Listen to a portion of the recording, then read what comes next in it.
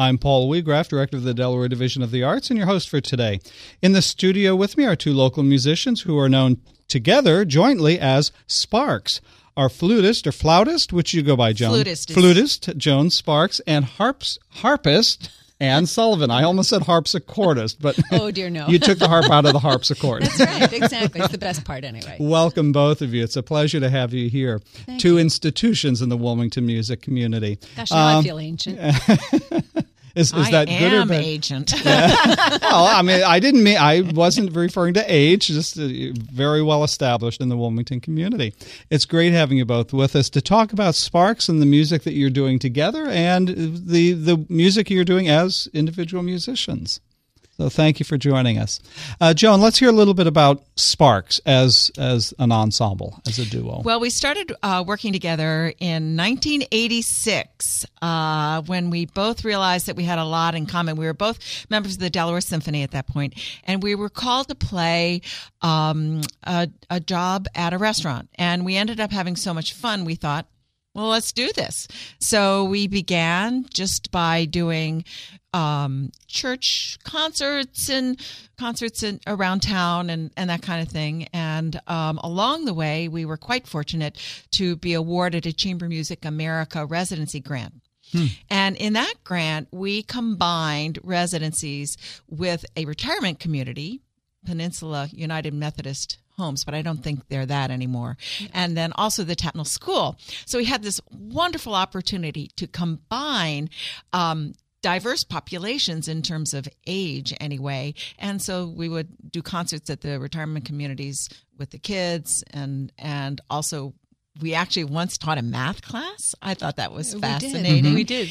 And another thing we would do is go to the other PUMH communities at the time and do like a one-day residency there and have a day full of activities with all the folks there. And then when there was the economic downturn, both of those residencies had to be stopped for economic reasons. Since then, Anne has moved to State College, and we have some logistics challenges, but we're looking forward very much to this opportunity of presenting these concerts at the Church of the Holy City as a way to relaunch the duo and get going again with even more concertizing. Now, what does your performance schedule look like over the span of, say, a year? Because you've been together for a while now. Well, I would say that our performance schedule has really changed. When we were living in the same state, things were a little bit different, and we've almost always had a 3-concert series that we self-produced, and we did cabaret concerts for quite a while, and as well as more traditional sorts of concerts. And then, of course, we'd have other concerts that we performed that were not self-produced but were presented by somebody else. When my family made our move to central Pennsylvania, and I sort of took off on a slightly different tack for my own playing, and Joan got very busy with her flute pro shop. So we have spent quite a bit of time sort of nurturing separate businesses and keeping our fingers in the flute and harp duo world. And we're sort of ready. I think we're established enough in these separate ventures that we're ready to get working together again. So. Now, I'm intrigued because you meant now that you're living up near State College. As I was driving here to the studio, I was thinking about the portability of your instrument. Could you speak to that? I mean, I'm always intrigued by that because I've performed with harpists through musical theater, and it's always a question I've had in my mind. It's you don't just stick it in your back pocket and go somewhere. No, you don't. On the other, the portability issue really has two sides. The harp portability is difficult. I mean, you've got to have a car big enough to transport it. You have to have a special cart so that you can wheel it around, and you have to be able to maneuver it. Hopefully, you can maneuver it yourself because a harpist who has to depend on help doesn't get in and out very quickly. And I value speed, so I learned to move the harp myself. And so I can drive it anywhere. The downside, of course, is that it's bulky and it's awkward, and it would be so much nicer just to have a small little case to carry with me. On the other hand, because the harp is portable, it's not as restrictive as a piano because we can play lots of places. And Joan and I have done this many, many times over our joint career, play many places that a piano just cannot go, specifically because we can take the harp with us. That leads me to my next question, and that is the variety of venues that you've performed in over the years. Wow. Well, there have been quite a few. Let's see which ones you remember, Joan. I'm remembering the one in Asbury Park, New Jersey, that big, fabulous wooden hall that was designed for revival meetings. You're thinking about Ocean Grove. Ocean when we Grove, played at yes. Ocean Grove, we did a concert with Gordon Turk, the organist, at Ocean Grove. And that is a fabulous, fabulous facility, yeah. And I had the bright idea of playing Syrinx from the top balcony in the darkened theater. Syrinx is a flute solo piece. Okay. It's about 3.5 minutes long, but I had to run up 3 flights of stairs and then play the piece. So the phrases were a little bit shorter than they typically are. It was very atmospheric. It was really good. It was kind of fun. It shocked the audience. What ones do you remember, Well, Ann? I was thinking about one time, this was pretty early on in our working together, and we had been asked to play an outdoor wedding that was in a state park, and we had not been bright enough to really hone in on this alternative plans in case of bad weather sort of thing. And so we ended up playing in the drizzle under the tailgate of my car and a couple of umbrellas and whisking the instruments into the car as soon as we were finished playing. That's right. I remember that well. It was miserable. And I remember also the lawn, the grass. It was at a frisbee park kind of a That's thing. right. Frisbee golf. Yeah. Mm-hmm. And the grass was very long and the Very guests long. had a tough time negotiating. Oh, that was memorable. We were on a gravel road actually. Yeah. That was quite an interesting Because that's where we could get the car, and we weren't moving very far from the car. No, definitely not. Now, I'm intrigued by that. A flute harp combination has quite a different acoustic to, say, a brass band or a set of bagpipes outdoors. How does the flute and harp carry in the outdoors or in a larger performance space? Better than you'd think. Yeah. Speaking from the flutist perspective, we work our whole lives to produce a sound that will be able to be heard in the back row, and so we know how to amplify our sound. Certainly to not the extent of a brass band, right? But I remember one of the best compliments we ever got was in Olean, New York, where a gentleman. Where my father grew up. Oh, really? Yeah, Really? Yeah. A marvelous church there with excellent Beautiful. acoustics. Yeah. And a young man came up and he said, I am in a drum and bugle corps, and I never expected to be moved by a flute and harp. That was one of my favorite compliments of all time. It's a great one. And of course, from the harpist perspective, that's why we have a big instrument, so that it can be heard. So that's really partly why we're there. And of course, when we were running our summer camp for flutists and harp students, we would often take them to the Blue Rocks baseball game to play the Star-Spangled Banner.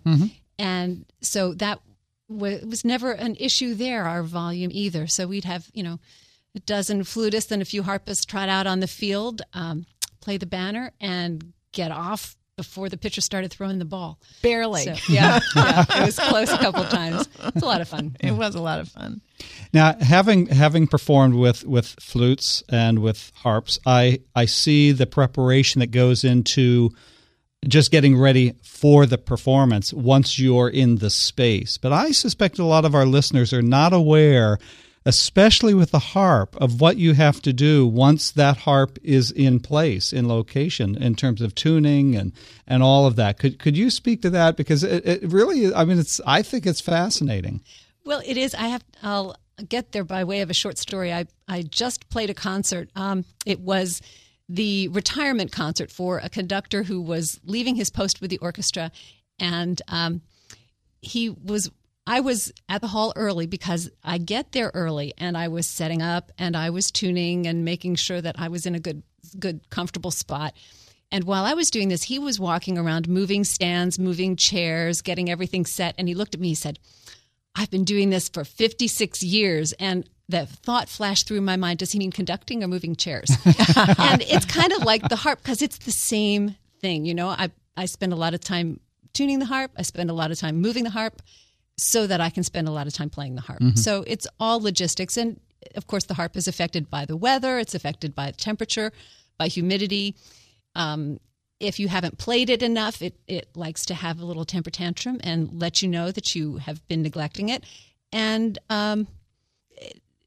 you know, if somebody looks at it cross-eyed, it can go out of tune, and you just get used to that. So the old Igor Stravinsky quote that said, harpists spend 50% of their time tuning and the other 50% playing out of tune. Regrettable, but true. Well, I have much more to pursue here, but let me first remind our listeners that you're tuned into Delaware State of the Arts here on News Radio 1450 WILM and 1410 WDOV. Our guests in the studio today are Joan Sparx and Ann Sullivan with the Sparx Duo. We were talking about performing and getting ready for performances. As professional musicians, how much time do you spend practicing individually, and how much time do you as a duo spend, practicing together? Well, for myself, in order to maintain my technique and also to maintain the breathing, I need to practice about an hour a day just to maintain. And that's typically long tone scales, all that kind of stuff. And then on top of that, any repertoire I'm learning. I don't always do that, but I make a real big effort to do so. And especially as one matures, one's breathing changes. And so if I miss more than one day, I really have to do something to make up for it. I think harp players have a whole different set of circumstances. Well, sort of. It's a lot the same. You just have to maintain the technique. And that takes, an hour a day is really nice to be able to maintain the technique. I can do it in less time if I have to. I heard a great quote from the violinist Pamela Frank the other day. Somebody asked her about practice, and she said, well, you really need an hour a day because what you need to practice is just the stuff that you can't do. And that's pretty much true. But if you keep your technique in shape and then you practice the stuff you can't do, then everything else gets easier and you can just kind of play through the rest of it. So, I love a day when I have 3 hours to practice because I always feel really, really good. But I don't always get those days. So, if I have an hour, I'm going to be prepared. If I have 2 hours, I'm going to be comfortable. 3 hours is a luxury. So, and for us, part of what's great about our long association is that many things that you might have to work out with in another ensemble or another duo, we don't have to work out because there's so much that's unsaid and understood. For instance, when we talk about tuning, I pretty much, if there's a weather change or if somebody opens a door at the wrong time or if the air conditioning gets turned on in the middle of a performance, I kind of know which notes are going to go out first. And I know to make little adjustments for things like that. It's not always the same, but that's just a tiny little example of the intuitive music making that we do because we've been doing this for so long. So that we have freaked out, actually, violas. This is true. This is true. Because we don't tune anymore to each other. Okay. I know where Ann is going to tune the harp. I know where that mark is on the head joint of my flute. And I just set the flute there and we go. Yeah. And you bring somebody else into the group and they're we forget sometimes that we take these things for granted. But it's really, it's a lot like any other two friends. If you hang out long enough, you finish each other's sentences, you've got the stories and the jokes in common, and it's the same way in music making. We know how certain things are going to go. Even if it's a piece we haven't really played before, it's pretty easy to explore it from a joint perspective instead of just our individual ones. Well, and unlike today, frequently we will show up in the same colors. Oh, okay. Or same style or same. This today is sort of different, but interesting. Yeah. Now, have you found over time, assuming you continue to build a repertoire, have you found over time that there are pieces that you've played that just are no longer of interest to you to play as you work with your repertoire? It builds. Are there pieces that you sort of drop out? That's interesting. That's kind of a reverse question of the one we usually get, which would be more along the lines of, what are your favorite pieces that you come back to? So pieces that we drop out, I think there are some. There are some certainly that have fit in the category of we've tried this a number of times and it still doesn't work, so it's just not coming back. And there certainly are some of those. But we really, there are so many that we learned early on that just fit the two of us and fit the duo together.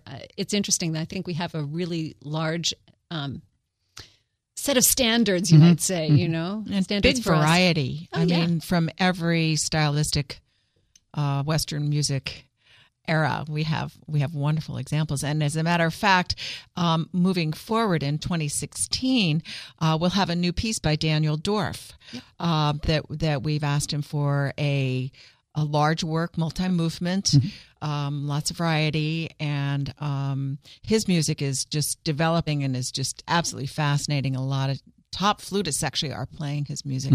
And as we look forward to that commission, we're also going to be featuring other works we've commissioned. We commissioned a sonata from Lowell Lieberman, and then a wonderful work from Chuck Holteman, who's local composer. Absolutely. So commissioning is a really fun, sometimes scary thing to do, but the whole process is so fascinating because you share in the creation of a new work.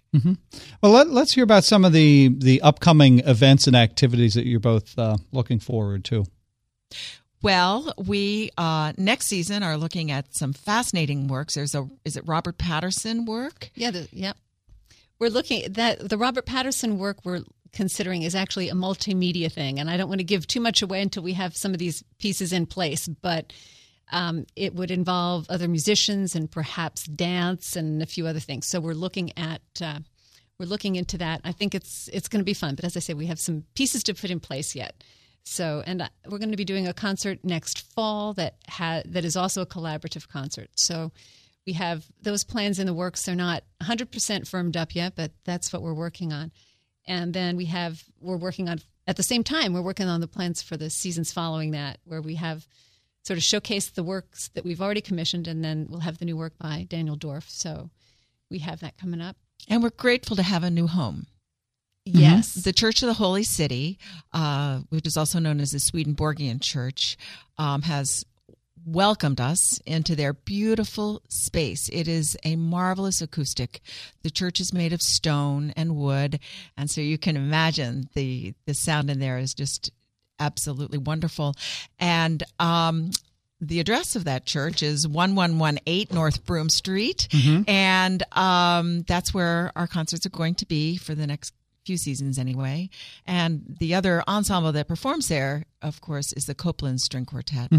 And they have a marvelous following and quite a lovely series as well. So they're opening their doors to musical offerings, and it's wonderful for us.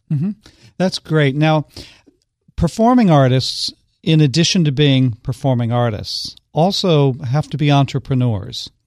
And I've sometimes heard the profession of the performing artist as that of constantly cobbling together work or jobs. Could you speak to the business or entrepreneurial side of what you do?